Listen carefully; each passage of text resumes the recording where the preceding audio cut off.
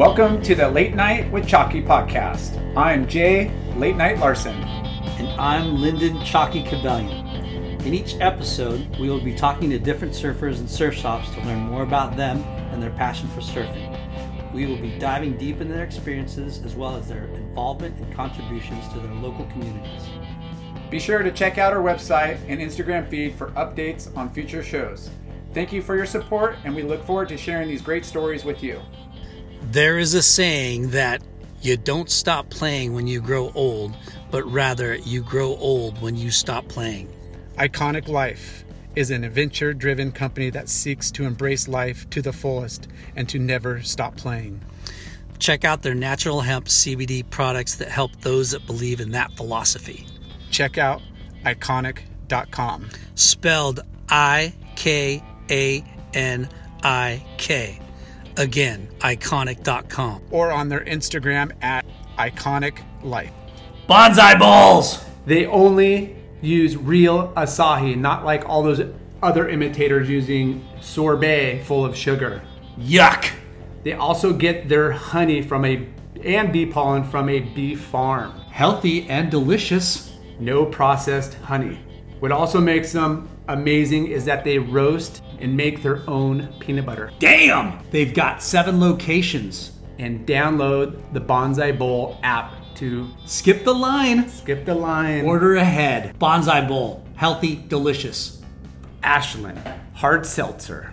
Crafted in San Diego. It's an adult beverage built for all walks of life. Bro, you've had it. I've had it. It's delicious. It is so good. It's refreshing. Only 100 calories. All organic. No sugar. Also gluten-free with 0.0 carbs. Hashtag enjoy cold Ashland Hard Seltzer. Also supported by Octopus, the massive corporate juggernaut. Octopus, making stuff for people who actually surf. Clearweather is a family-owned footwear brand started by our friends Josh and Brandon Brubaker. They are driven to create their own path in the corporate sneaker world. Less corporate, More independent. Clearweather. Clearweatherbrand.com. Friends and family, brothers and sisters, welcome to the Late Night with Chalky podcast. Woo! We're in take 2. Episode 2. Episode 2. The Don Pablo With Don Pablo Ramsey. Yeah. saga continues. Yes. But first, let's do a recap of episode 1. Well, Okay, we'll do the recap. Don Pablo go ahead. Yeah. was born in I was born Manhattan Beach. Born in L.A., lived in Manhattan Beach, moved to Huntington Beach. Moved to Huntington, started surfing, told us that Warner used to go off. I can't believe it. Warner's one of the hot spots around. It was. Started surfing quite a bit, you and your older brother. Yeah. And you started drugs at a little early age. Yeah. Got high at 15 on the gateway drug. Yeah. That was norm, though. Used to hitchhike. Not me, man. Used to hitchhike to Tijuana with Steve Bennington. Yeah, right? Right out of high school. Right out of high school. And hitchhiking no longer happens, but man, what a glorious way to travel back in the day, right? I mean, I don't think it was safe, but it was way more acceptable and open. And everybody used to hitchhike. I mean, it was, hitchhikers. You know what would be weird? There'd be 4 or 5 hitchhikers in the same corner. Yeah. And whoever looked coolest would be the guy that get picked up if first. you had a surfboard, whoever had the boobs or surfboard, the nicer butt. Yeah. Of course, the chicks would get picked up first for sure. But I never had a problem getting a ride hitchhiking. Well, you had long hair and you always fooled everybody. Yeah. I'd take the bus down to Lowers almost every day in the summer. Catch it at the pier, get down there, and then I would hitchhike. I'd see somebody in the water from Huntington, Newport, Seal, or somewhere. Yeah. And back then, no seatbelts. Most guys have pickup trucks or Shell or not. You're Lay in the back. You're bored in the back. Just get in the back. Yeah. Not a big deal. So yeah, you started surfing. You took a couple surf trips down to Mexico. Yeah. San Blas, met some cool people. Yeah, you saw that vibing picture with. I sent you. Oh yeah, I posted that thing. Yeah, Remember? that was Sharon Yakumo. Yeah. Yeah, and you told us that funny story about that guy getting bit by the lip. Oh and yeah, then, and then you stumbled upon him on LSD at the U.S. No, Open. it wasn't that. That was July 4th. Oh, July 4th. I was sorry. on cannabinol, which is just really a high dose of marijuana. Oh. is what it was when I tripped over the guy from Manhattan Beach and I looked up and that's all I saw was a fat lip. But yeah. And then you started telling us about boot camp. Yeah, and in the Army and just all Army. the different stuff that I went through in the Army, just Yeah. different guys and Going things to that Texas. happened. Almost dying in a car accident and 120 miles an hour on Blood Alley PCH. Yeah, that happened with Mark McFarland. And then we ended the story with Don Pablo. Yeah, well, the meeting day I met Pablo Escobar here. You like saying that, don't you? I love Pablo. Pablo Escobar. He was trying to say Pablo and Pueblo. Pueblo. Pueblo. Guapo. Yeah. Well, the thing about it is, no one knew at that time, at least when I met him, and like I said, it wasn't like I was his friend. I just had the opportunity to meet him one afternoon up in Mark's condo where they were dealing out of. Now, was Mark, who was married to his daughter? Or Mark's partner, a guy by the name of Mark Ting, T-I-N-G, who he lived down in San Clemente. His wife was Pablo Escobar's niece. Crazy. And they were connected, that's how they were getting large amounts of cocaine In the family. brought into Southern California, and they were, giving it out to different groups of drug You can drug have my dealers. blessing marrying my niece, but a lot of stuff goes with that. Yeah. Yeah, and Great so responsibility. yeah, it was so. And this is like, I'm not bragging. It's just one of the things that happened when I can't remember, I was 32 or something like this, and I had gotten away from dealing drugs, but I was still using them, and it was my birthday. I think I was 32, so this probably happened in 1984, and Mark called me over to, no, it couldn't have been because they got busted in 83, so I must have, in my birthday in 83, so I was 31. He says, come on over, I'll give you a birthday present. And I had front row center tickets to go see the Pretenders up in L.A. at the Olympic Auditorium. And I was... Okay, it's time to commit. 2024 is the year for prioritizing yourself. Begin your new smile journey with Byte, and you could start seeing results in just 2 to 3 weeks. Just order your at-home impression kit today for only $14.95 at Byte.com. Byte Clear aligners are doctor-directed and delivered to your door. Treatment costs thousands less than braces. Plus, they offer financing options, accept eligible insurance, and you can pay with your HSA FSA.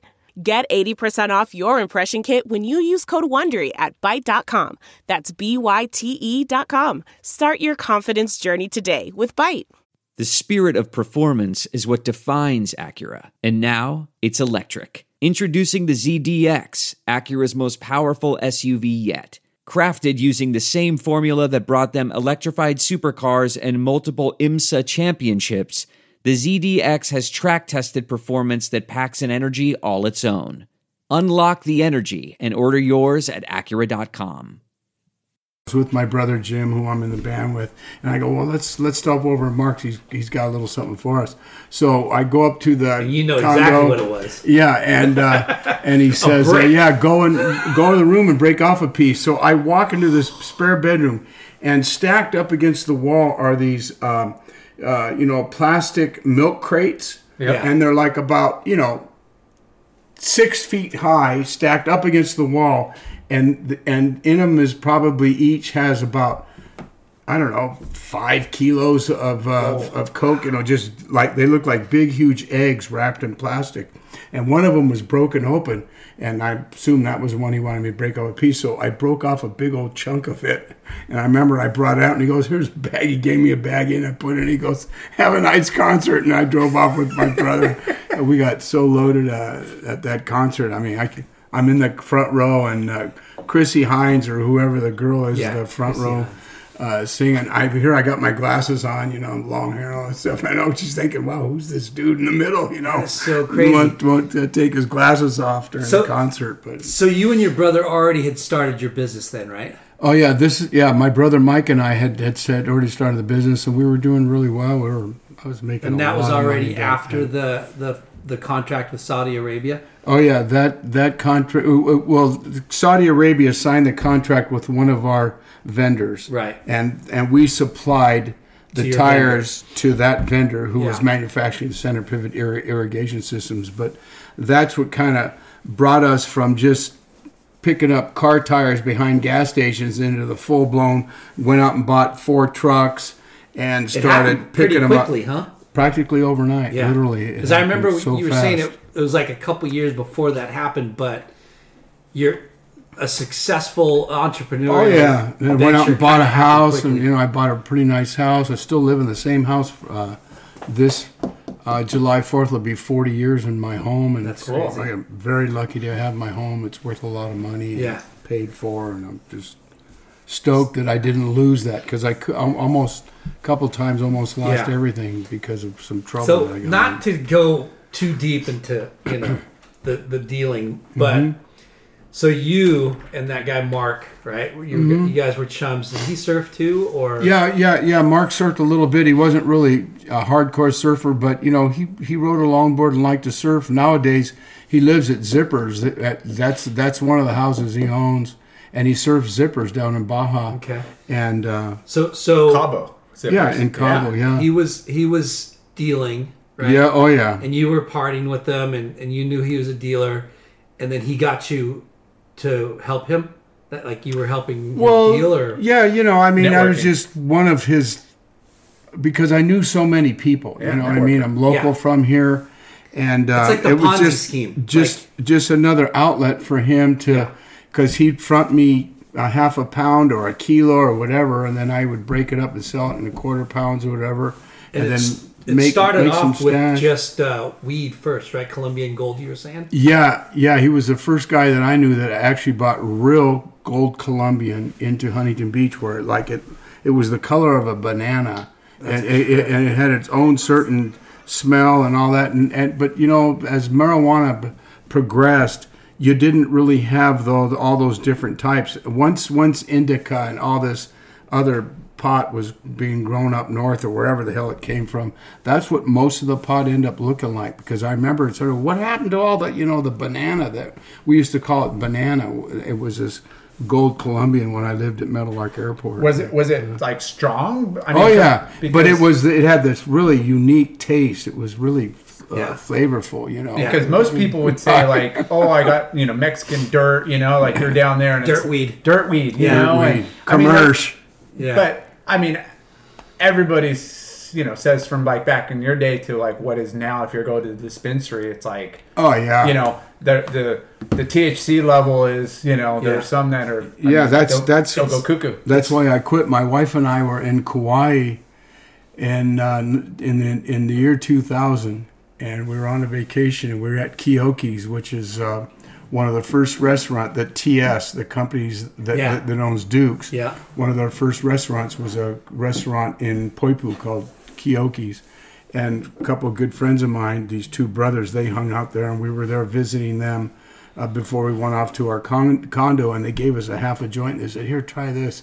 And my wife and I smoked that half a joint, and we got so high on it we couldn't drive the car. I mean, neither of us could even think. We were like, "Oh my God, what's in this stuff? What was it?" And like I said, that was 21 years ago, and I have never smoked pot since. That was really that changed your perspective. I can't do this anymore. It's funny when you talk about Colombian gold. I think about all the old like T-shirts back in the day when they was like Maui Wowie. Yes, Acapulco gold, Colombian gold. Like there was a bunch of different. It was actually from gold. the area, and from those like regions, right? Oh yeah. Yeah, it was just I don't know. Indica and that whole era though of those specialized types of marijuana didn't last very long, because once it became commercially possible to grow large amounts of it, you no longer had those little defined pockets. Right. Even Thai sticks. I mean, they didn't last very long either. Yeah, that's another one that was like a popular thing I used to hear back in the day. Thai sticks. Yeah, Thai sticks. Sure, you heard about it. Yeah. Uh-huh. Yeah. Right. Yeah, sure I did. Yeah, I've heard about that one. But so tell us, the transition into cocaine, like when you first. That whole thing started actually when I was in the military. My last year in the Army, my last 8 months, because of the job I had, they didn't let me out of the Army. Usually when you came back from overseas, you had time left, they'd let you go because you were in a conflict. And I'm talking about the Vietnam War. But I had a specialized job. I was a medic. And they sent me to work in another hospital in Fort Huachuca, Arizona, and I worked in there till I finally got out. But when I started coming home on leave, my brother lived over off of 4th and South Pacific Coast Highway in Sunset Beach. People were doing blow, and this was in 73, 74. Damn, and like way back. Yeah, and I got introduced to it, and I liked it. And then when I got out, I went on unemployment, and I was growing weed. I built a greenhouse in my backyard where I lived at Meadowlark Airport. Yeah. I got turned in, and Carl Vidano arrested me, and who arrested you? Well, so Carl Vidano was the head of drug enforcement for the Huntington Beach Police Department at the time. DEA. Or whatever? Yeah. Well, no, he was than DEA, but he was Huntington Beach Police, but his whole job was drug enforcement. It had everything to do with pot sales, possession of pot, and other psychedelics and stuff like that. And so as when we finished last time, I didn't really get into how kind of it all went down. I don't believe how I explained what happened. You saw them outdoors. You knew they were coming in, right? Oh yeah, when I got popped the time when I got arrested for cultivation. For a second too, because not to glamorize this at all, and it's a history. It's history. Yeah, but I mean, I'm just talking about the cocaine back then. Like it was so much better and pure, right? Because they didn't. I'm sure the stuff that you guys were doing was like way more pure. Yeah, way more healthy, for lack of a better word. There was less guys. Cocaine in the same sentence. You know what I mean? Like I bet you guys were like on a better high. It was more pure because there was less guys cutting it. Yeah, you know what I mean. Yeah. If when I would get it, you could go. The good old days. Yeah, you could go to a pharmacy and buy Manit, and Manit is a laxative for small for kids, and so they would. And that's what they would cut it with. Yeah, you would cut it with Manit, and then you'd take like a quarter pound and you'd put like 6 or 8 ounces of Manit in it, and so it would give you more. So and then you could sell it. And it was still good anyway. But there were times when. Oh, you know what you're talking about. I would see, there were times I would see some Coke, and you could tell that it had been cut 3 and 4 times. Yeah. They would put. I can't remember some of the other ingredients that people. I just remember the word Manit for whatever reason. But moving forward with all that, when I had met my wife, and I was in a band then called Ricky O, and my brother had gotten married, and his maid of honor was, his her maid of. Yeah, her maid of honor. Yeah. Okay. The lady my brother married, her maid of honor was my wife. Although we weren't married yet, they were best friends, and I met her at my brother's wedding. And she was pretty hot, and I always kind of had, I had the hots for her always. And so you knew her prior to? Yeah, I knew her, and then a couple years after they were married and everything, it kind of all fell into place. And I was already living in my home, driving a Porsche, and I was doing really good. And we started dating, and I, asked her to marry me. And at that time, I knew if I was going to make my marriage successful, I would have to get away from dealing drugs because it was either one or the other. man. I didn't need Step the it money. up. So I didn't need the before money. you quit, Uh-huh. and you were selling weed first, Yeah. and then cocaine started happening. Yeah. Like you were just selling it to friends, right? Yeah, friends, and there would Now be were other you people. cutting into it too? Like Sometimes it really depended. You know, if like let's say if I had a half a pound of it, yeah, I would put an ounce of manite in it. yeah, because you would try to cut some. Yeah, I would stuff get some, for so I yourself. got my own stash, Yeah, you your know, own and then stash. Perks of I would business. give it to my Yeah. friends, you know, all my friends were, come on, let's Yeah, party, still you know, party. right? Yeah. But They know you're holding. and kind of that's just the way it was. How you know? long did you do that for? How long did I do that for? I probably did that because so after Mark got back, he got kidnapped in Florida by the Cuban Whoa, whoa, whoa, cartel, Whoa. and What? yeah, they The had, guy that crashed the Porsche. yeah, my buddy Mark. He got when I was living at Meadowlark Airport, my last year there, probably in 1977.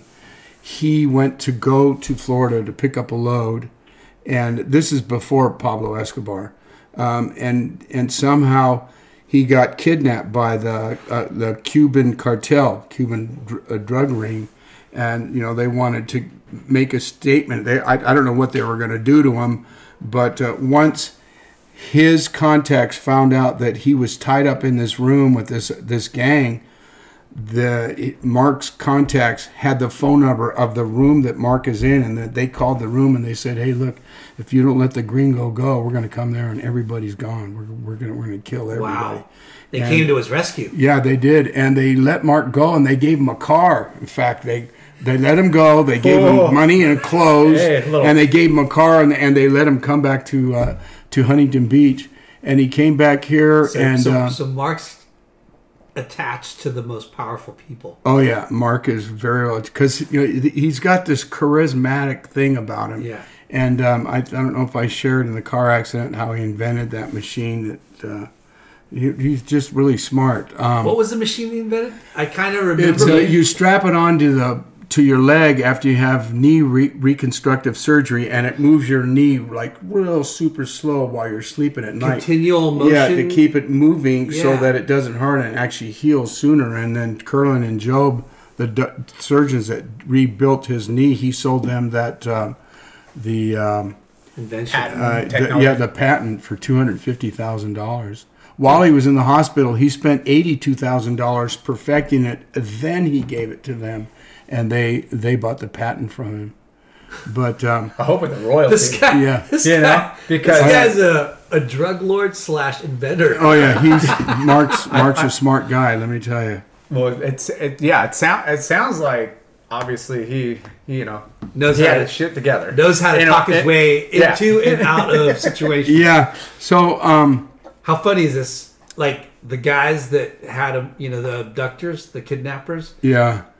they must have been so Tripping. fucking scared and tail between their legs. Yeah, when they found out who he was. Yeah, found out Yeah. who he was. It's like, Uh-oh, hey, sorry, yeah, but here's your car. Yeah, here's some your car. more Coke, Yeah. and hey, Yeah, it's been a pleasure. Yeah, sorry. yeah. Yeah, sorry. Wow, that that's happens. heavy. Yeah, and so Mark comes back here, and then I fall into the tire business, and I got started doing really well, and we stayed connected, and I was dealing coke with him, and Were you we moving were doing a lot stuff. too, or I wasn't one of his big movers. He had some guys that were buying 10 kilos or 20 kilos at a time. I was doing maybe half pounds, quarter pounds, 2 pounds, Yeah. something like that. you're probably dealing just so you can get some for Yeah, yourself. yeah, Networking. Yeah, being the exactly. guy. Yeah. And so the night we crashed his Porsche, and I sent you pictures of the Porsche. Oh, yeah. Yeah. So he bought that car that day from Chick Iverson for $36,000 cash, and he rented the Villanova restaurant. I think it was like his 28th birthday or something like that. He rents the restaurant. All the whole gang is there. All his people that we deal with and know, and we're drinking and using, and we decide to split. And I go, let's go, and because I rode there with him in his car, and we leave the Villanova about 11 o'clock at night, and we're racing this other friend of mine Actually, the guy who introduces me and Mark, they were high school best friends. And we're racing him and his Jaguar down Coast Highway. And as we're leaving Newport Beach, coming towards the Santa Ana River Bridge, and there's that little mobile home park, we see this VW come out, and they're on the outside lane. So we're cool with the inside lane. But when we get over to the top, and prior to that, I see he's doing 120 miles an hour, and I put my seatbelt and go, shit, you're doing 120 miles an hour. And then when we get to the top of the hill, the Volkswagen switched lanes and now is in front of us, and we're about ready to hit it. And so Mark goes around it, and back then, like I think I explained, the little orange cereal bowls turned upside down. That's what they look like. That was the center divider.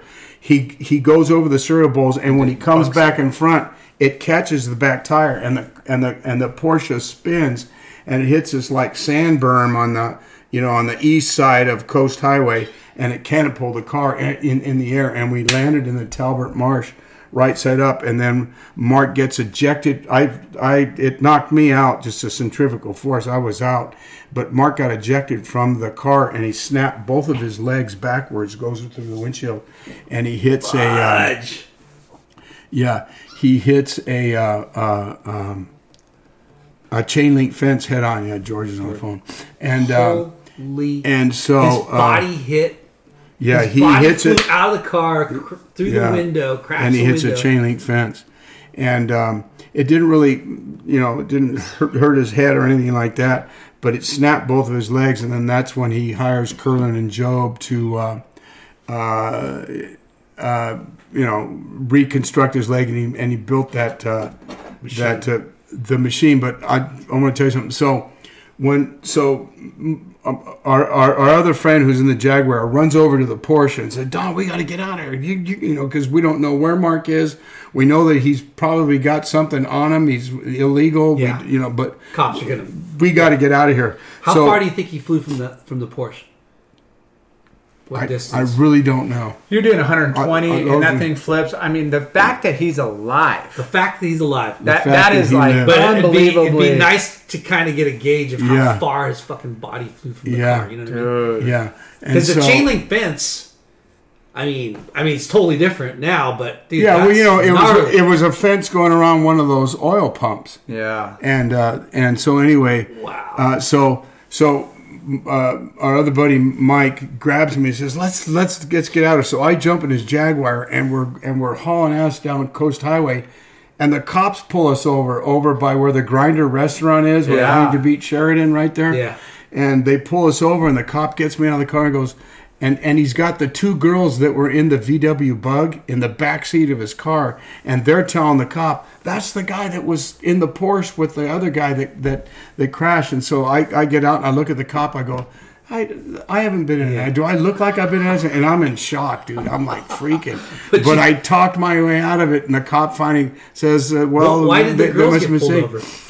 They saw the whole accident. They saw the accident, and they pulled over because they realized that someone could have been killed. And then the cops pulled out too, and then they got in the back of the car and told the cops, "Hey, one of the other guys that was in the Porsche took off in this Jaguar." And so then they pull us over, and I was able to talk my way out of it. Anyway, so Mark got in he got a DUI, and I got some other things happened to him, but they didn't arrest him for like possession or anything like that. And so and this happened. This accident happened in 1980, I think, because it was in 81 when I met Pablo Escobar. In 82, I got married and I got away from them. And by that I mean I quit selling, and they went on to sell. And what I didn't get to talk to you about in the first part of this talk that we're having is what happens is, so Mark McFarland's partner, goes to the Huntington Harbor real estate, and he buys a plot, a vacant lot in Huntington Harbor for $450,000 in cash, and they sell him the lot and do all the paperwork and everything. And after the deal's done and he leaves, they call the Huntington Beach police. They call Vidano. Vidano gets on the case, and they tell him, "Hey, we just had a young with cash. businessman come in with a suitcase briefcase with $250,000 in it. He just bought this lot. But why would they Something's care? up. Well, because there was a large problem in Orange County because of drugs and sales of. And they didn't want the stuff. neighborhood to go down. Yeah, and it was very suspicious. Yeah. Okay. Oh, for sure. I bet you they called the cops and says, "Hey, the dude gave him $250. He goes, "Hey, I just got $125,000."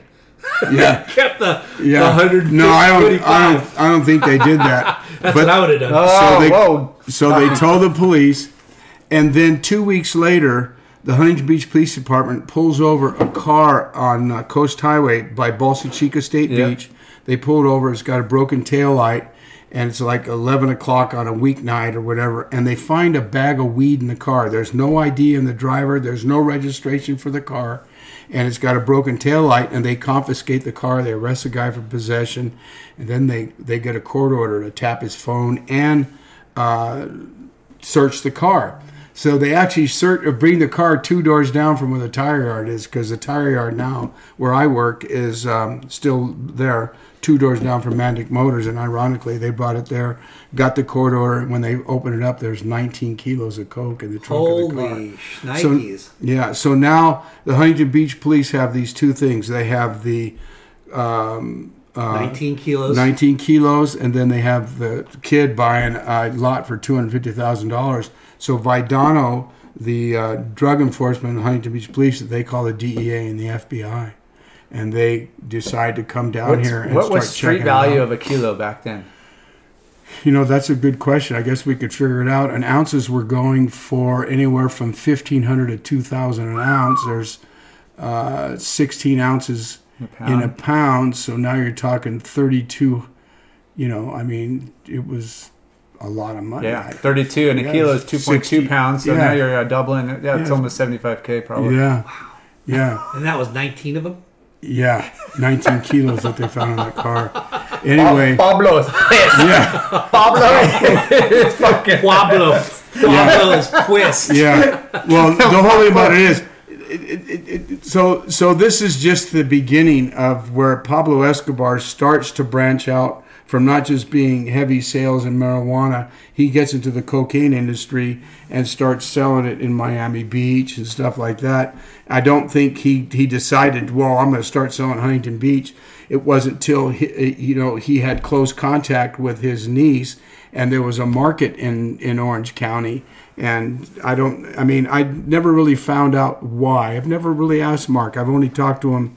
I talked to him a lot in the last few months, but we've never really discussed why Pablo Escobar was here. And I assume that he's just checking on the possibility. What is the potential for large cocaine sales in Orange County or Southern California? Yeah. Anyway, so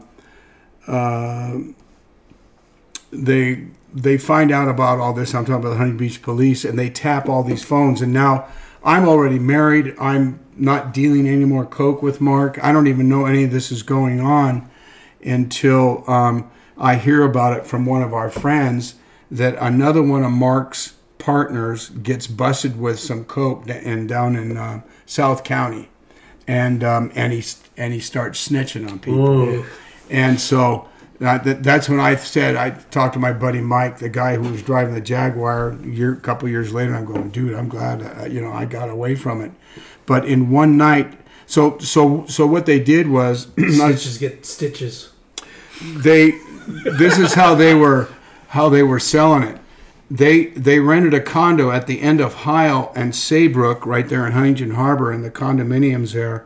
And what they do, they would go buy a used car in Santa Ana, bring the car and park it right next to the tennis courts at Huntington Harbor, fill it with a load of whatever is being bought, let's say 20 kilos. They put the coke in there, they hide the key underneath the bumper, and then a driver would come and pick up the load, and then the money would be exchanged in a whole different setting. Yeah. They would never do both in the same place. Yeah. And that's so the DEA and the FBI, after tapping the phones, found out exactly where they were dealing it all from, And then they rented another condo. The FBI and DEA rented a condo, 3 or 4 condos down, and watched him for 6 months.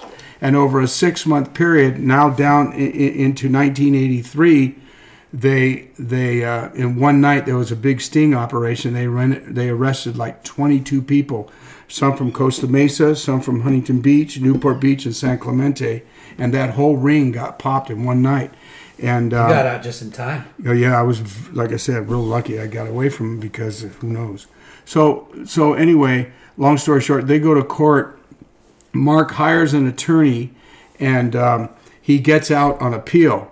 But while he's in Orange County Men's Jail waiting to get on appeal, the Orange County Sheriff put a snitch in his cell, and that guy befriends Mark and he convinces Mark that his brother deals coke, and when Mark gets out on his appeal, could he reach out to his brother and sell him some coke?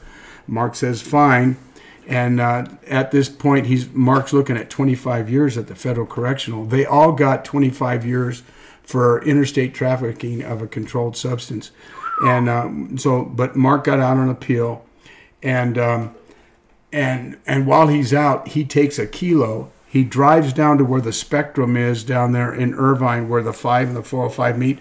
Back then, it was all strawberry fields and that. Yeah. And he meets the guy down a dirt road, and he goes to sell him the snitch. Yeah, he goes. The snitch's brother. He goes to sell him the kilo, and it's a DEA agent, undercover DEA agent. So they take Mark back to Judge Reel, this judge at West Court here in Westminster, and he doubles Mark's sentence to 50 years. And Mark gets 50 years at the Federal Correctional.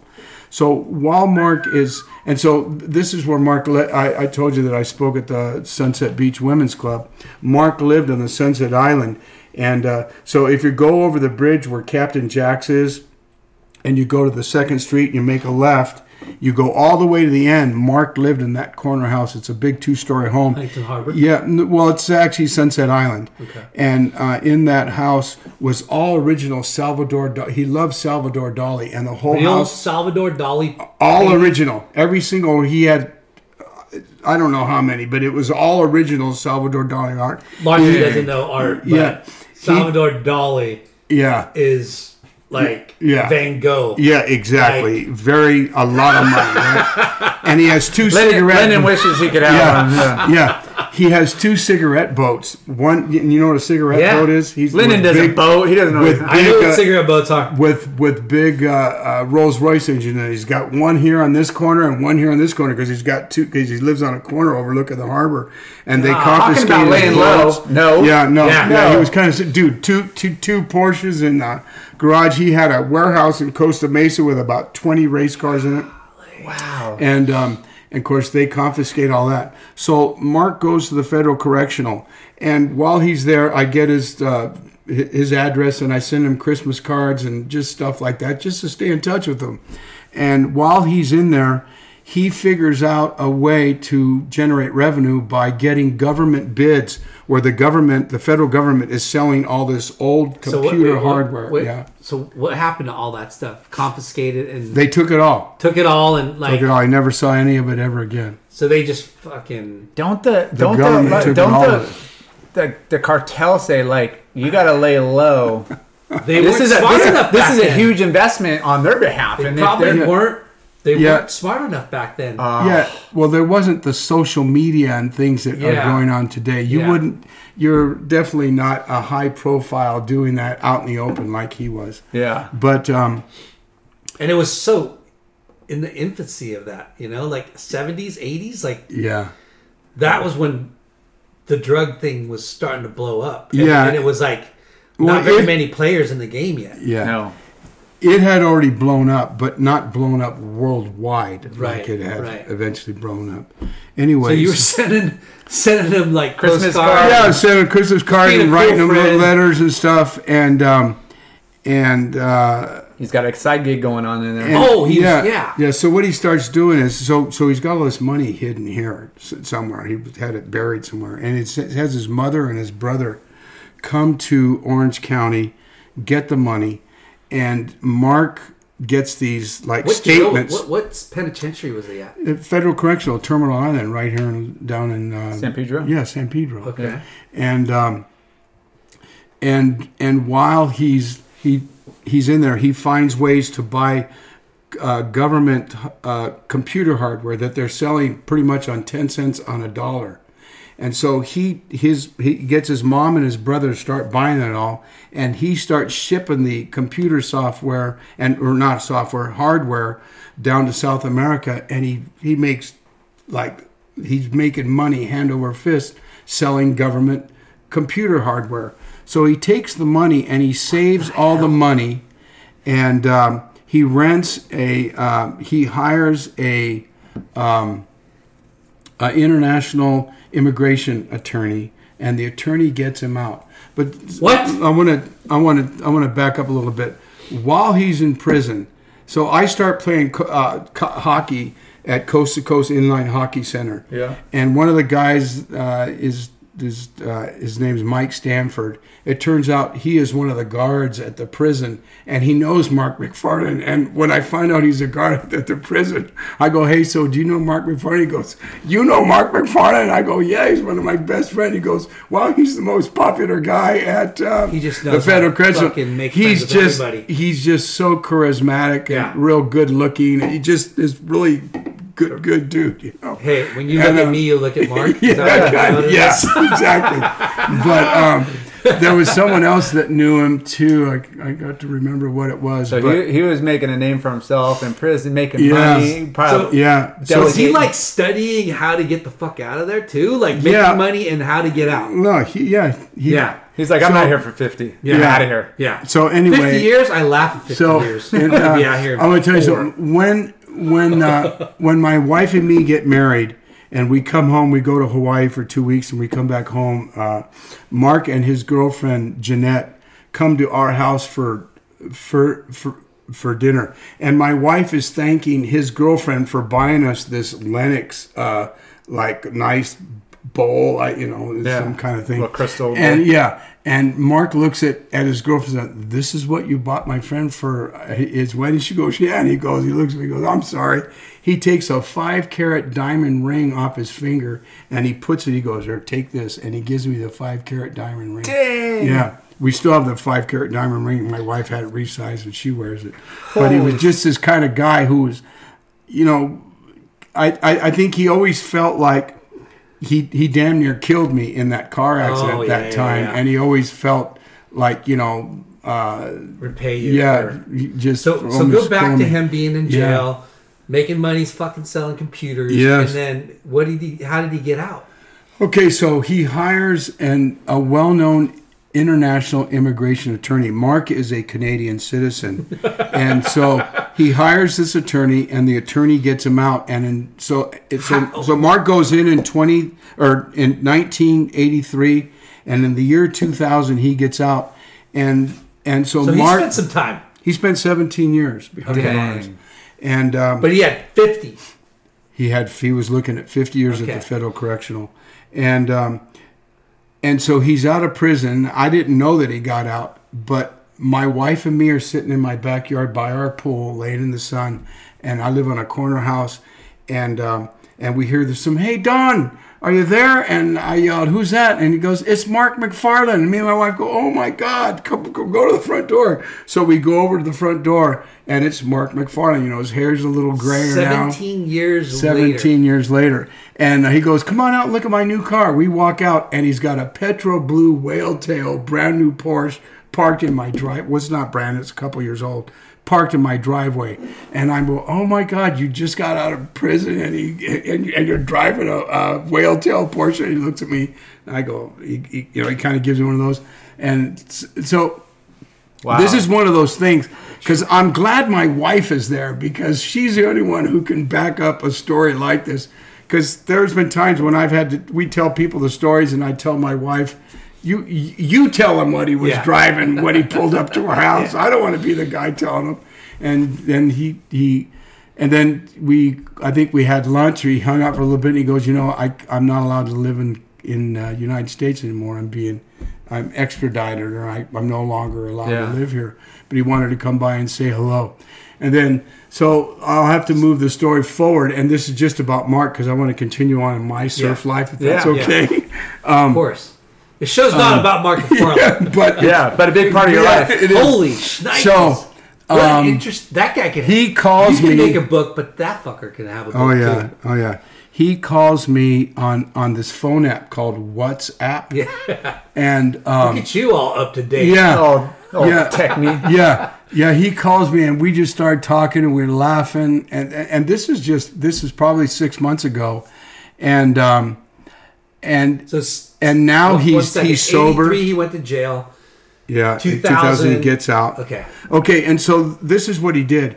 In the year 2000, the Canadian government started allowing Canadian citizens to grow marijuana indoor. Yeah. So he goes back to Canada in 2000 and starts a mail-order hydroponic farming equipment company and he becomes a multi-millionaire over that. This dude is fucking ridiculous. Oh, yeah. And so he lives in a big house in Whistler, and I hear from some of his friends that are my friends, he's doing well, he's doing awesome and all this stuff. And my buddy, the same guy that drove the Jaguar, who kind of lives by his name's Mike Manette, he says, hey, Mark is on this thing called WhatsApp. He wants you to call him. So he gives me the number. I call Mark, and we're talking. This is probably about 6 months ago. And so now he owns, he bought a bunch of property in Colombia, in the country of Colombia, and he grows marijuana, but for CBD. He grows, he owns a CBD company, sells it all over the world.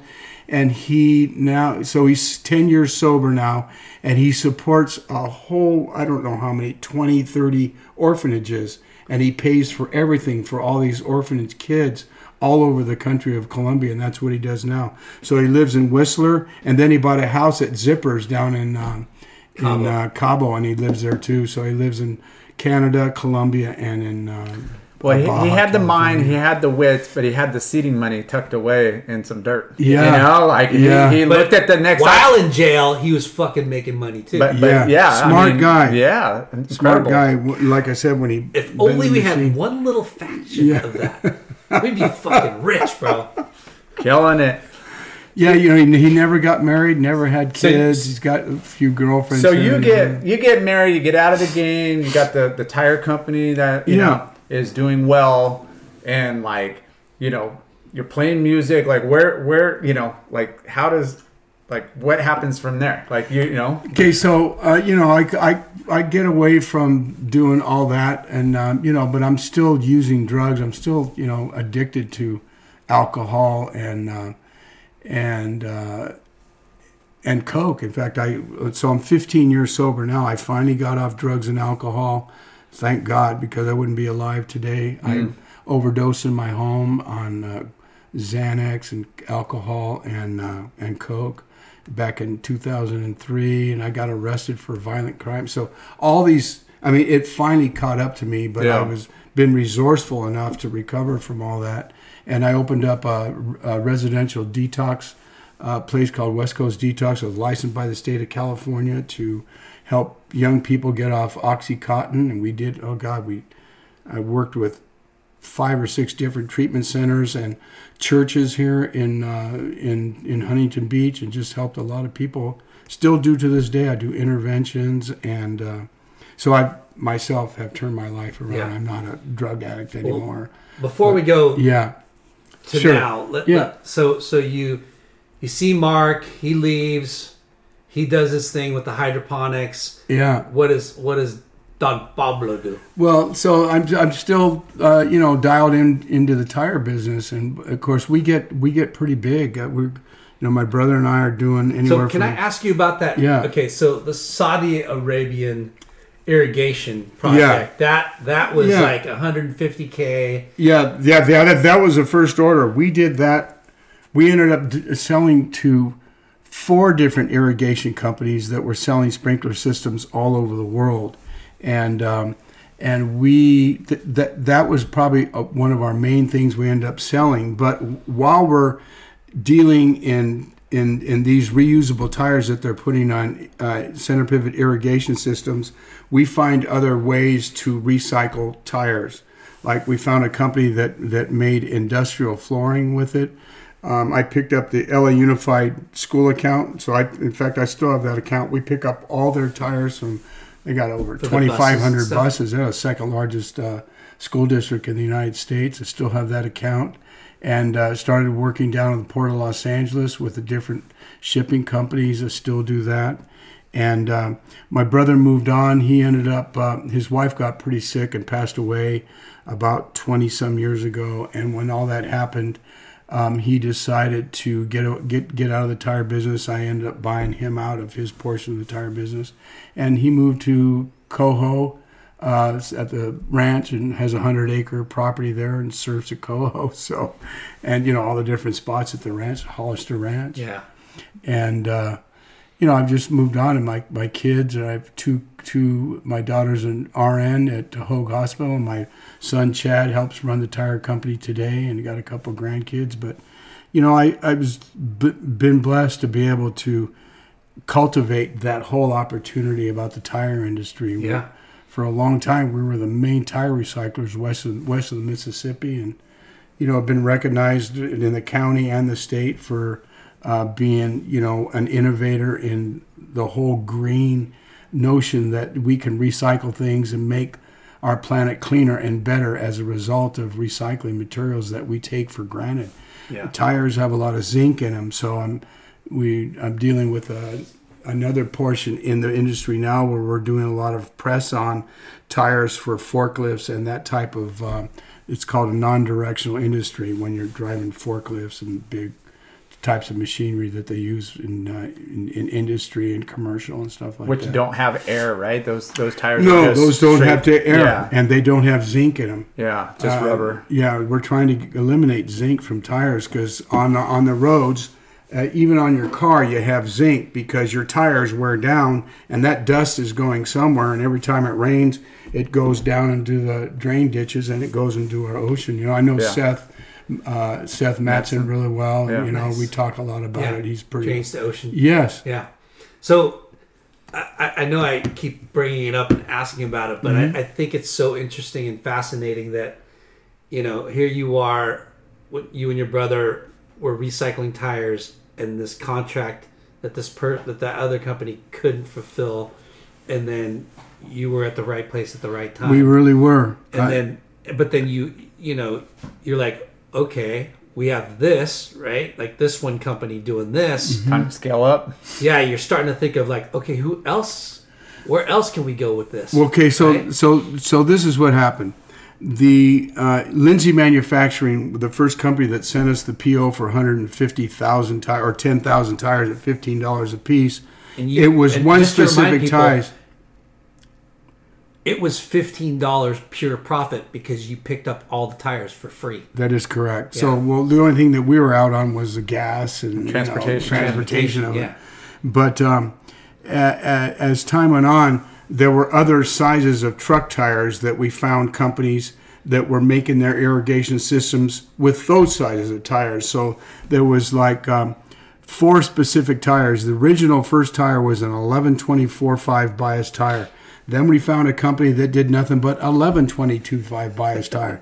Then we found another company called West Point Irrigation Systems in West Point, Nebraska, and they did all 10/120, a tube type irrigation tire. So and then they turned us on to a company in Canada that manufactured a 10/22, which so is you just a tube kept type. looking like, you know, like, okay, here's the circle. What else is around that circle, or whatever? Yeah. What's the next ripple effect of this business? And so that went on for a long time.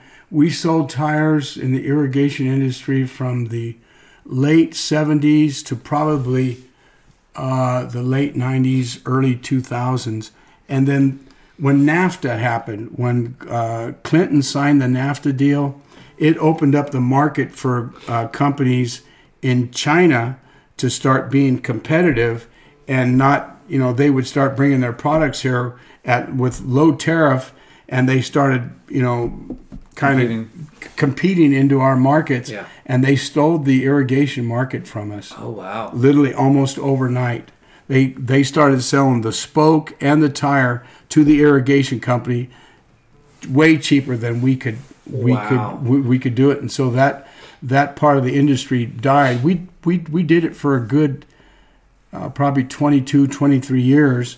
And but by that time, we were already locked into so many other areas of recycling truck tires that, we felt the pinch of it, but we just You diversified. all that energy that we put into that, we just put it into this other stuff that we were doing. So Yeah. we continue to do well for That's awesome. for So, a really long time. I mean, what an early time to like get into a business where there's just that much opportunity too. Yeah.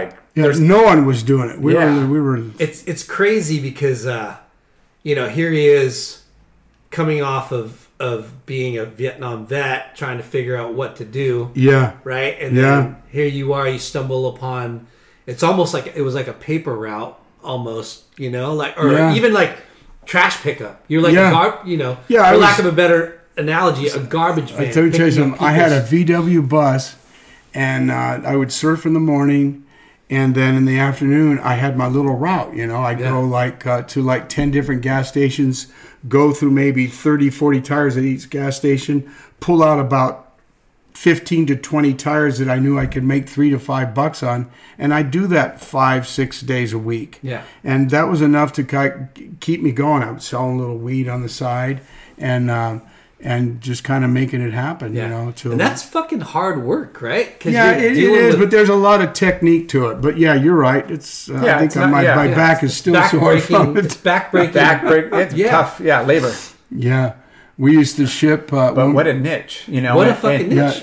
No one was doing it. Most people are like, "Hey, I'm going to go back to school," and with your medical background and the dental, Yeah. manufacturing of whatever, Yeah. Yeah, like operator. that could have been, opened a lot of doors for you. Yeah, you know? it could have, but this made it so easy because You're your own boss. You're free. we were our own boss and no Yeah. one else was doing it. I wasn't there. There was very little competition Yeah. for the first This reminds me 10, of 15 years. No competition. Nobody was doing what my brother and I were doing. it reminds me when you were saying how you and your brother were sitting on the beach. Yes. And you had a We had this jacket over your jacket head. because it was pouring rain. We both looked at each other. We both go, "Man, we're gonna be rich." Like you guys- it's almost like would pinch me because Yeah. it's just real. Yeah. that's I Yeah. mean, looking back at that day, you guys must have been like, what the fuck did we just stumble upon? But Yeah.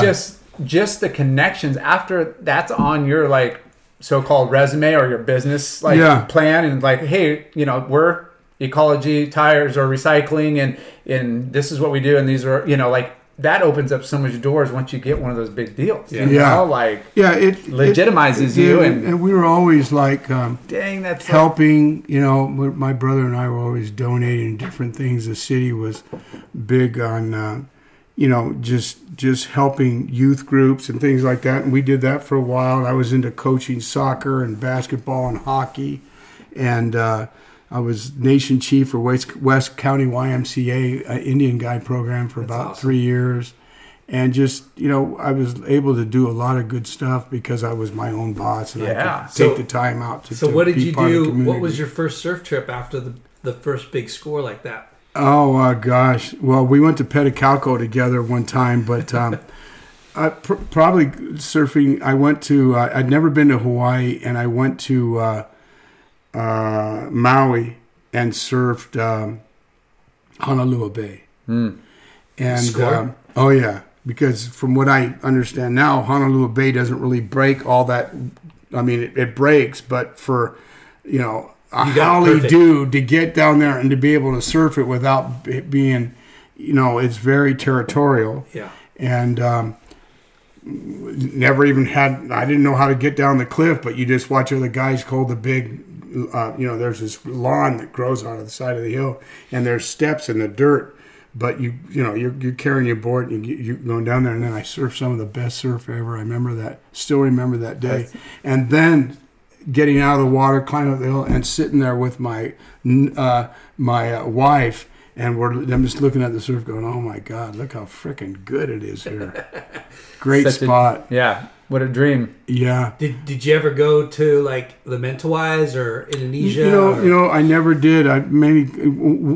Once I started surfing Kauai, I never went back. I started hanging around the Smith brothers and knew Titus Kinimaka, and that whole scene. Went to Titus's older brother, Percy Kinimaka's paddle out, which was the most unbelievable thing. It was just unreal. It was in Kalapaki Beach in this bay called Nawili Bay.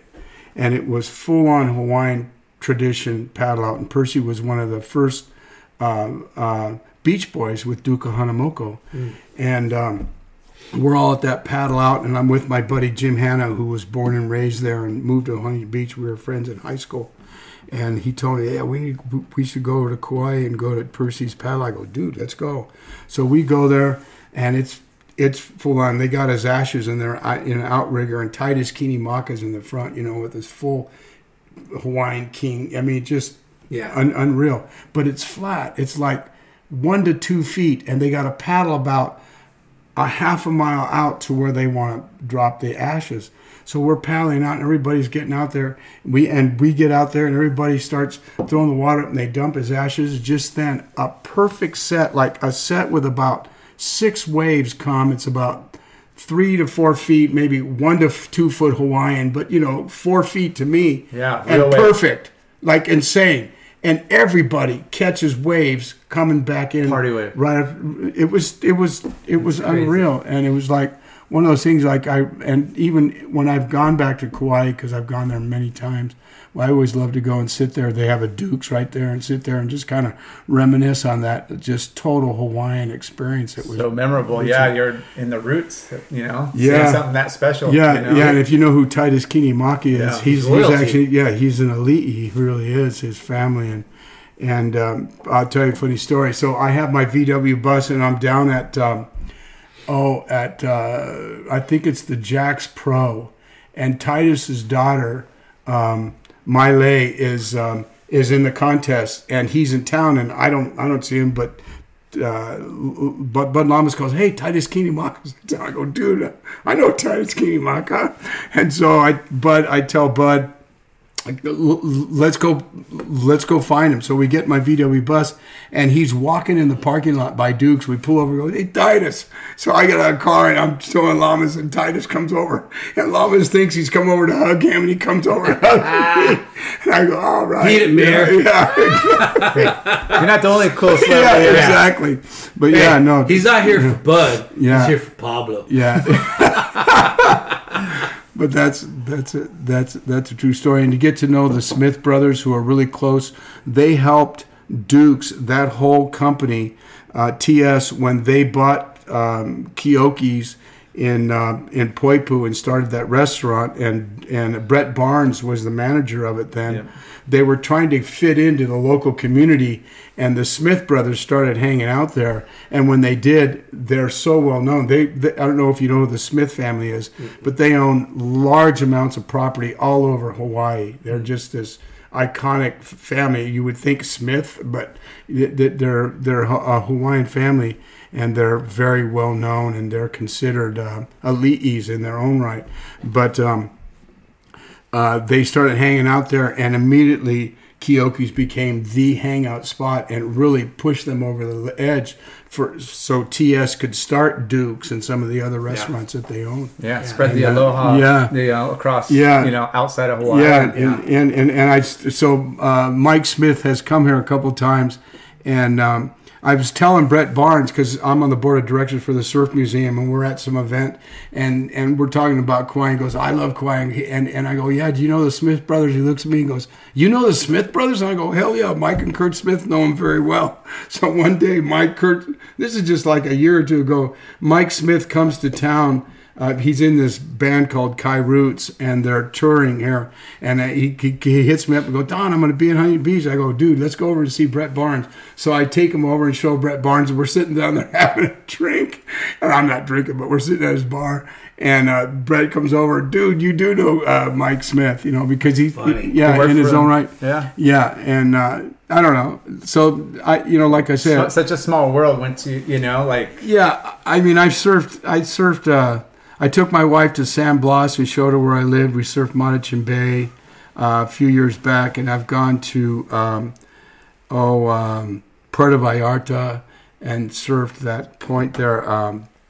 Punta Mita? Yeah, Punta Mita. And I need to make it there. Oh yeah, yes, it's all private now. I mean, when you take a ponga boat, but the waves, such a good wave. And then, but surfed all over Baja in the late '60s and '70s, and I really haven't surfed Baja since. I helped a church group. We built a church in Rosarito Beach about 15 years ago, but that's really all I've done. And mainly just now, I've surfed the ranch a few times with my brothers, almost drowned there about 3 years ago on a 12-foot, huge 10 to 12-foot set. Had no business being out there. I was at Big Drake's, and it was perfect, 6 to 8 feet, and I was catching good waves. And Dave Reynolds, I don't know if you know who Dave Reynolds is.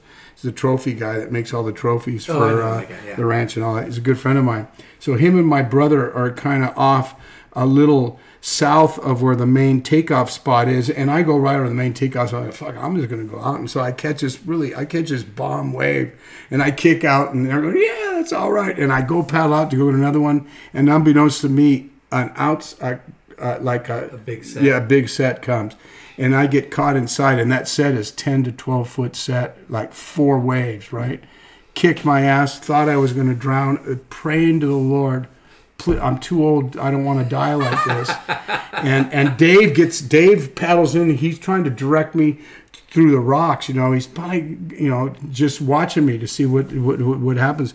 And I made it in, and then that was the last time I surfed the ranch. It was just, and that was, I'm 69. That happened 3 years ago. I was 66 when that happened. You're still out there. Lyndon says that all the time. Dear Lord, don't let me drown in this 3 to 4 foot wave. Show's not about Lyndon. Hey, don't let me.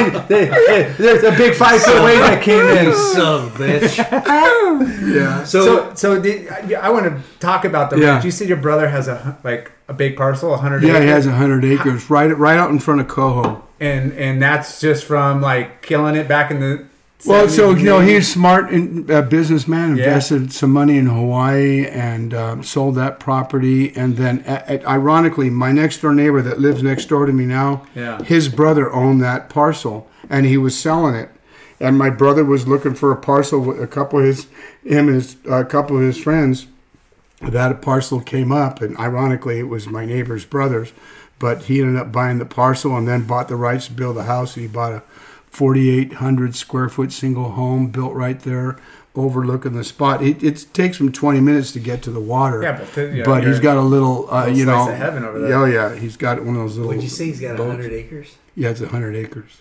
That's outrageous. Oh, yeah. 1 acre right now is going for Yeah, I don't know what it's going for. The property's worth a lot of money. Yeah. But. So what other business ventures have you done, if you don't mind us asking? So I got into the recovery business and started. I started West Coast Detox and West Coast Treatment Center. I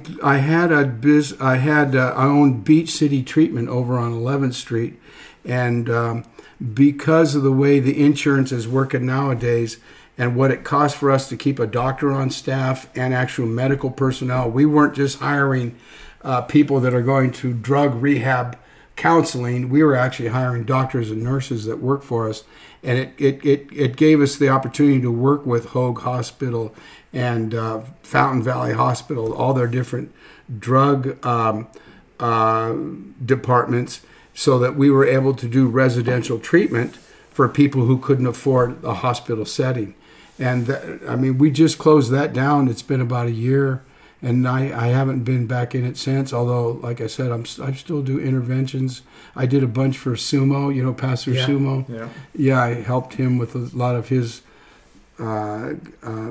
friends and family at the church that were struggling with drugs and alcohol, and I've been able to and I'm not bragging. It's just been No, the but, opportunity to get out there and to make a difference in someone's life is better than any. But I mean, if you can save one person, right? that's Oh, it. yeah.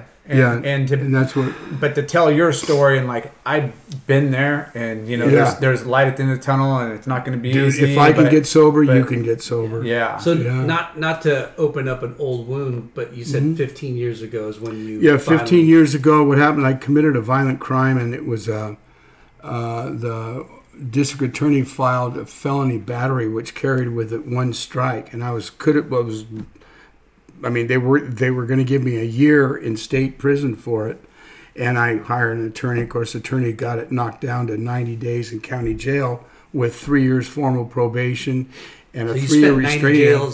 90 days. 72 out of the 90 days. Wow. And What did during you that do? time, oh God, it was brutal. I hated it. But after I was signed my bed, this bunk that I was in, this bay, there was each bay has like the tough guy. And this guy happened to be a Christian. His name was Big Tony, and he had a Bible and a big book of Alcoholics Anonymous. And he said, you know what, Don, if you hang out with me every day, I'll make sure these gang members leave you alone. But you got to read the Bible and the big book with me every day. And I said, no problem, let's do it.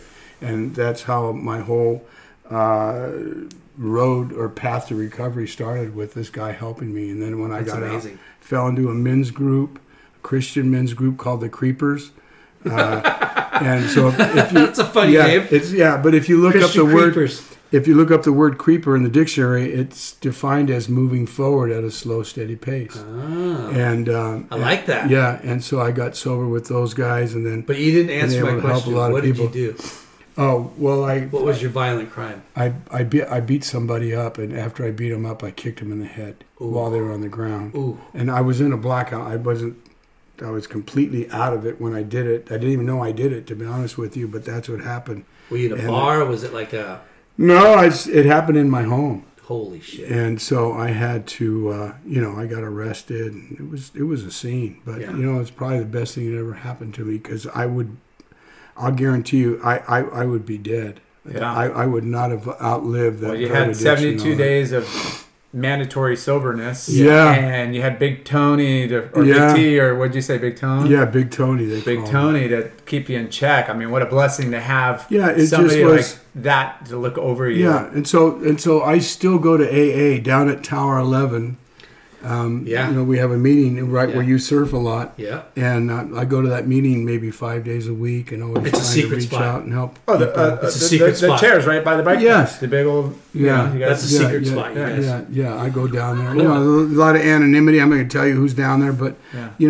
we're just all there trying to help each other. And a lot of people have the same story as me. They got in trouble from Yeah. drinking too much, and Can you lucky get Lynn in lucky there to a be couple alive. days a week? Just lucky to be alive. No, for sure. I mean, the fact that you actually served time, and it wasn't because of all the drug dealing or any of this. It was from being on drug or drunk, and it's just you're going down a bad path, and the way You that came was out of the best part of the conversation when I talked to Mark McFarland. I talked to him again 3 months ago because I'm driving around. I don't know if you guys know Bowie. Bowie? Yeah, Eric Bauer. Bowie. No. Yeah, he knew Mark McFarland. We were in the car talking, and Mark was just saying how much life is better is too because he's sober nowadays, and he's done very well and helps a lot of people with the finances that he's been able to put together. So I don't know. That's Yeah. cool. That's Because you can't take that's it with the upside. you. You can't take it with you, and most people don't survive that type of lifestyle. If I Yeah. look at all the people I know that have passed. Yeah. And close friends, and I'm sure you guys too. I mean, Yeah. look what we're doing next week, right? Yeah. So, it's just, it is what it is. I'm grateful I survived. I'm grateful, I'm still in fairly good shape, that I can paddle out, I can catch waves. It's just fun that surfing has been able to remained with me through all the hardships and good times. Surfing's still been right at the forefront of all That's that been stuff. your outlet and your saving grace for Yeah. sure. Yeah. What about you've been playing music the whole time? Oh yeah, I've been playing music and lucky enough to play some pretty outstanding gigs, and we're going to be playing here in a couple of weeks. But we're looking forward to open up for the city's allowing a large venue this year. Finally, during the U.S. Open, the third week in September, they're going to have a big venue. 8,000 to 10,000 people, live music on the beach. They're going to keep it there. We're going to have it for the air show, and then our band's opening up for some big act on that. Cool. On that particular air show, we're playing The September. Ramsey Brothers. Oh yeah, we're playing September 11th for the Surf City Marathon. It's the 20th anniversary of the bombings, and we're doing a thing called Tunnels to Towers. Foundation, Tunnel to Towers. yeah, and we're I playing see that commercial all the time. Mark Wahlberg. Yeah, we're doing that concert on the beach on that day, and then we're playing around town, playing at Sea Salt in 2 weeks. We'll be doing the Taste of Huntington Beach. We've been asked to play at a couple of different gigs. I played at the last two Mayor Balls, and we played at the Junior Olympics. Had a big fundraiser here at the Paseo Hotel a couple of years ago, and our band played for that. It was a pretty good gig. And, Yeah. It's got to be such a trip for you to look back on what your life was like, and then now, because it was, yeah, you were living a crazy, seedy life. yes, Not really hurting anybody. Yeah. But, I was you were on the road. I was on a tightrope. Yeah. And for that, like, kind of bad thing that happened, and then you realize, fuck, man, I got to change my ways. Yeah, things had to change, And now you are really paying back yeah. to Oh yeah. the community, and like Yeah. Life in the fast lane to life, like a good grounded life, and, Yeah. and having roots, like you never left Huntington, and you're giving back to the Yeah. community. And We played at the U.S. Open when the last U.S. Open. We didn't have it last year, but we were the closing band right after the finals for the Open, and just to be able to be up there and just the crowd, it was a pack, thousands of people, and it was just in the back of my mind. I thought, I almost missed this. yeah, I almost did not get to do this type of stuff Yeah. because of the other life that I lived. But you need to write a fucking story, a book. You got to have somebody write the Don Pablo Ramsey book. so interesting. And then you're on the board at the Surf Museum. yeah, I'm and- on the board of directors there. I'm Yeah. on the board of directors for the Huntington Beach Board Rider Club. I'm Yeah, the event director you for were Internet. responsible for getting us the nonprofit status, right? I helped all with that, Yeah. yes. And then I'm the event director for International Surfboard Builders Hall of Fame, which we're going to have our 20th first annual this year, and wait to see who's coming to town. We're going to have an unbelievable What is it? group. It's the International Board Builders? International Surfboard Builders Hall of Fame. Oh yeah, I mean we've inducted just about every great shaper you can ever think of, and this year we're going to induct 7 more great shapers. Sick. Yeah, they come to town. True. Yeah. Craftsmen. Yeah. Like guys that have Dude, changed the way Dick surfing Brewer. has We been. got Dick Brewer and Epic.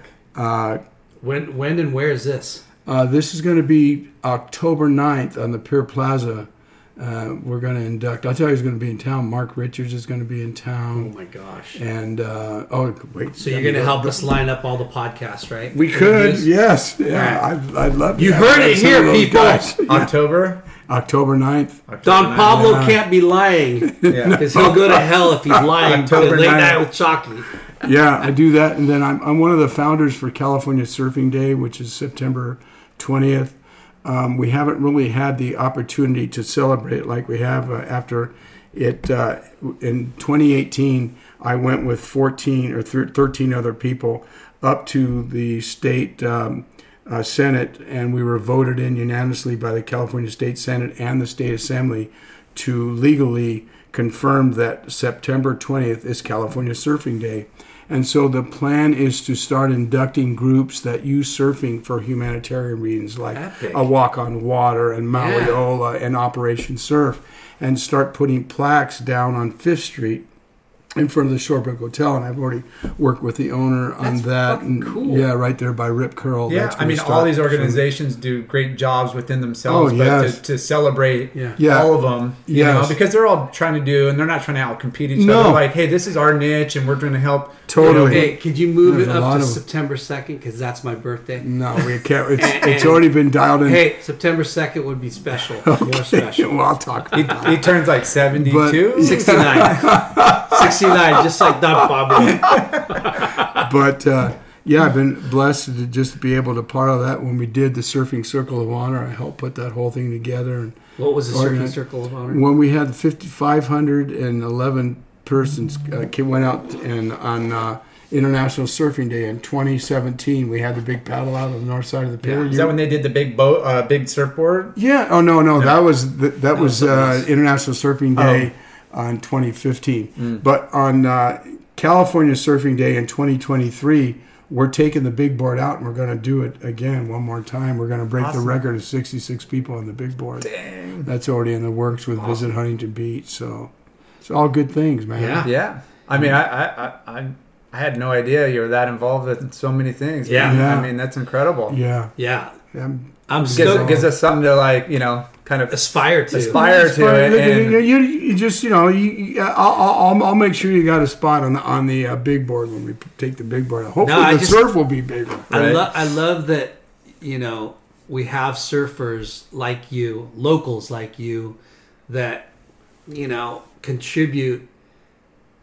You're a wealthy man, right? I've done pretty well. You've done well, and instead of just like living a good life and not sharing, Yeah. you're sharing and really having a richer life in return. Oh, yeah. And Oh, yeah. it's awesome to hear that. So like you're inspiring us to like think of, you know, for me, I'm like, what can we do like in the future, you know, to Yeah. help?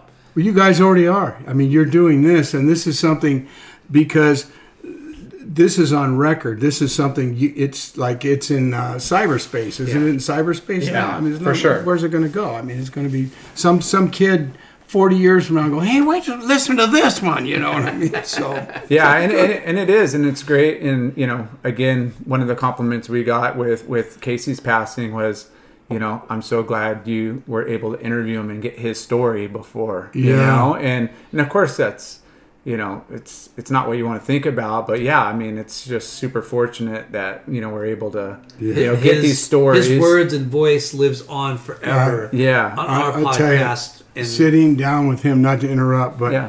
so I helped do the sound for after we did the Operation Surf. We had the after party at the Paseo Hotel. So Casey's calling me on the phone and goes, yeah, I want you to do the sound. I'm going to do the DJ. You do the sound. I go, great. Let's meet over there. So I meet over there, you know, and you know how he dresses, right? And I'm he just kinda turned his hat sideways, people. and I And go, all of a sudden, he looked like Casey. yeah. I go right on. Let's do this. And so we're sitting down. He's pumping out. You know, he got really good taste for music, and Yeah. he just how the room's going, right? And we're sitting back, and dude, I literally almost peed my pants.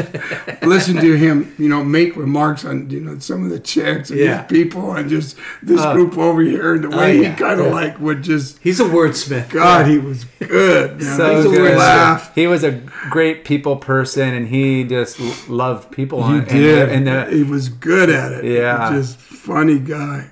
I So- miss him. You've kind of promoted some of the things that you're going to be doing in the future. Is there anything else you want to mention? Don Pablo? No, I just, you know, like I said, I'm grateful to be alive. I was at Sugar Shack this morning with Matt Taylor and his dad, John Taylor, who I've known John Taylor for a long time. And, you know, Mark Hiller sitting over there with a couple of other guys I know, and me and Bud are sitting there, and Rudy is serving us, and Ryan Turner's walking around, and the whole conversation around the whole room is, in fact, Ralphie's there too. I don't, you know, if you know who Ralph is. Yeah. And we're all just sitting, and we're all thinking about the Casey Week paddle out, and we're all just kind of awesome, throwing man. little comments about what a big celebration of life that's going to be for someone who is really special in our surfing Yeah. community, for sure. for sure. Yeah. Yeah. We'll forever have him in our hearts and minds. Yeah. Yeah. Anyway, thank you for having me. I'm No, Don Pablo. very glad you got a anytime chance to you talk have to something me. cool coming on, we'd love to promote it on Yeah, okay. through our Tell us what you avenues. need. Okay, yeah, Use Yeah, our your next gig. yeah. You know, got some or gigs if you need coming up. fundraising stuff, like let us know. Okay. We'll help out. All right, That'll be very our good. contribution to what you're doing. But, you know, I'm stoked that one day in front of Bud Lamas's shop, 17th Street. Yeah, we Last talked. year Yeah. we talked about, and I was just like overwhelmed on the little bit that you were telling me, and I was just mind blown. And I told Lar, He's all, we gotta get done. I'm like, yeah. like Don Ramsey, dude. Yeah. He's gonna blow our minds, and Yeah. you definitely didn't disappoint. And I'm glad we got episode 2. And because, you know, obviously the celebration of your life, but what you're still doing and where you came and it's a happy ending. You Yeah. know? And like, you know, and that's Yeah. what we love to share. You Yeah. know, Yeah. like we love, hey, no matter where you're at or what you're doing, there's always room for improvement and to Yeah. help others Yeah, and inspiration. inspiration. Yeah, learn from your mistakes. That's really. it. We're not Yeah. perfect. Yeah, We're all exactly. sinners. Yeah. Yeah. All right. Yeah. Peace. Don Ramsey. Okay, thank Don you. Pablo Ramsey. Yeah. Gracias. Peace. WaveKey was created by Brad Gerlach to help improve your surfing. WaveKey is a land-based systematic surf training method. For all surfers, for all levels. Check out wavekey.com. That's WAVEKI.com. Pada Sushi, a new sushi place here at the Albertsons in Newland Center. Your go-to spot for grab-and-go sushi, handmade, fresh daily. You can get all your favorites or get something custom. And make sure to stop by on Fridays for the $5 special Pada Sushi. at Albertsons in the Newland Center off of Beach and Adams. Wax! The wax that's found under all of the best surfers on the planet. You mean late night Always under my feet. and chalky How do you think I pull those big airs? and layback Lars? And those laybacks. Wait, whoa, we're not doing the 90s again, are we? I don't do those anymore. Foo Wax, the best wax in the game. Foo Wax. Caliente Southwest Grill. Healthy Mexican food featuring local organic ingredients. They also have great salads, vegetarian and gluten-free options. Wow. Yep, Don't they also cater and make party packs? they do. They have all your needs for all your events. Nice. Visit calientesouthwest.com. Or go to the restaurant in Costa Mesa off of 17th Street. Caliente Southwest. Thanks for tuning in. We hope you enjoyed the show. Please give us a 5-star rating and spread the word. Special thanks to our good friends James Williams for our awesome artwork and Justin Reynolds for the amazing music.